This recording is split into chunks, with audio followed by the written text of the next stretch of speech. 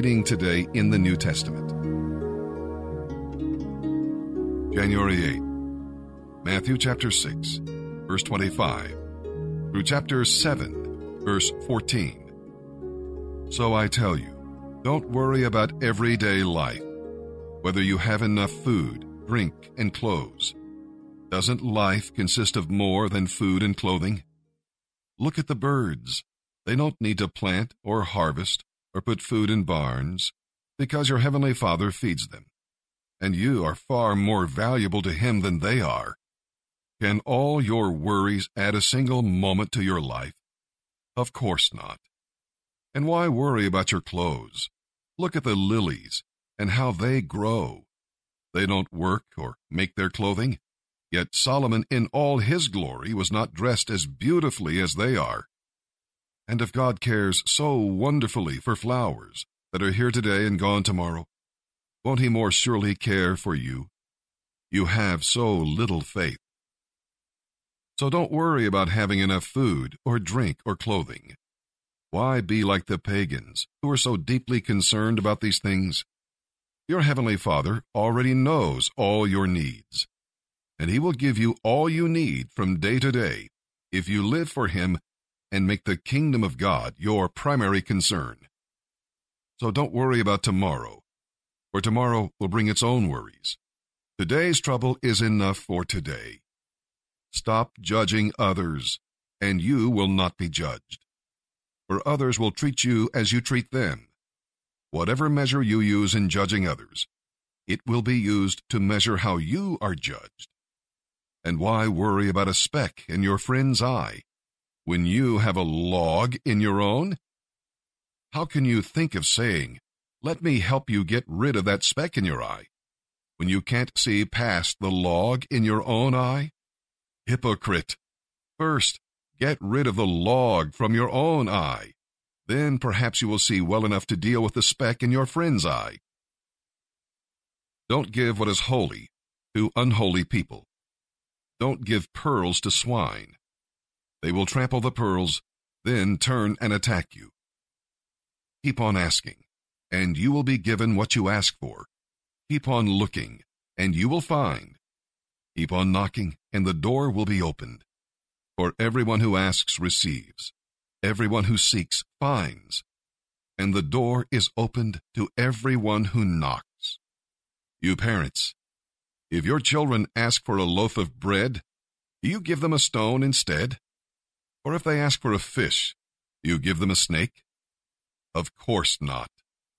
If you sinful people know how to give good gifts to your children, how much more will your heavenly Father give good gifts to those who ask Him?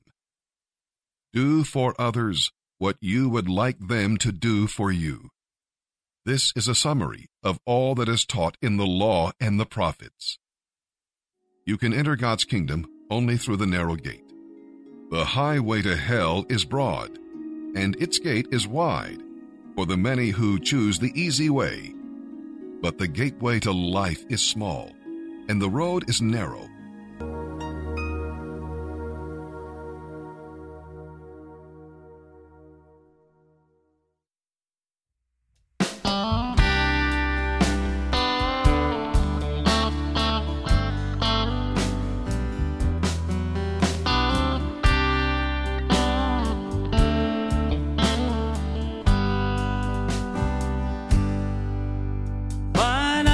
Sing the glory of the coming of you, Lord.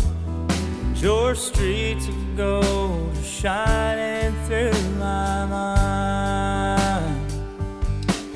And I know that you're preparing a mansion just for me, built by the hands of the man from Galilee. And I can't wait to lay down this shepherd's crown at the precious feet of the one who died for me. I'll get to say I'm holy, 'cause holiness is king.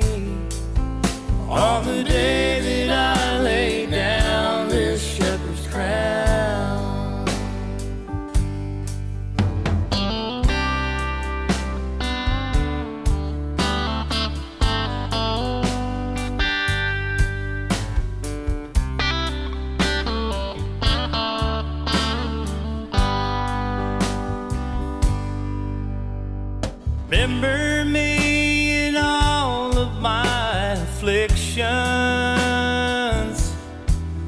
Create in me a clean heart, oh God.